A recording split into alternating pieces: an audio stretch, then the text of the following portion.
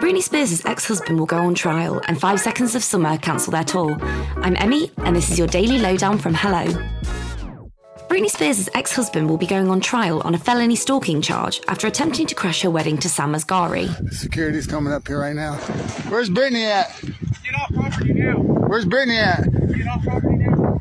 I'm good. Jason Alexander previously pleaded not guilty to stalking as well as trespassing, battery and vandalism. Britney's security guard told the court that Alexander tried to gain access to her bedroom and the pair ended up in a struggle when he was confronted.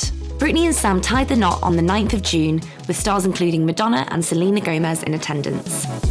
5 Seconds of Summer have been forced to take a hiatus after their drummer, Ashton Irwin, suffered extreme heat exhaustion in the middle of a set and needed to be hospitalised. Posting on Instagram, the band explained that while Ashton is feeling okay and recovering well, they will only be performing one more show before cancelling their remaining performances. We're wishing Ashton a very speedy recovery. Ready for the return of the Roys?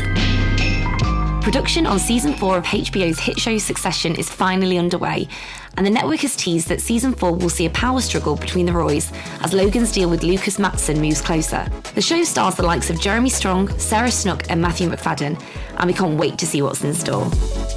ER and Criminal Minds actress Mary Mara has very sadly passed away at age 61. The New York State Police confirmed that she was found in the St. Lawrence River in Cape Vincent and that she drowned while going for a swim. A representative for Fox News Digital spoke about the devastating loss, telling TMZ that Mary had a terrific sense of humour and a unique outlook on life. Heading down for the curtain call. Peace out.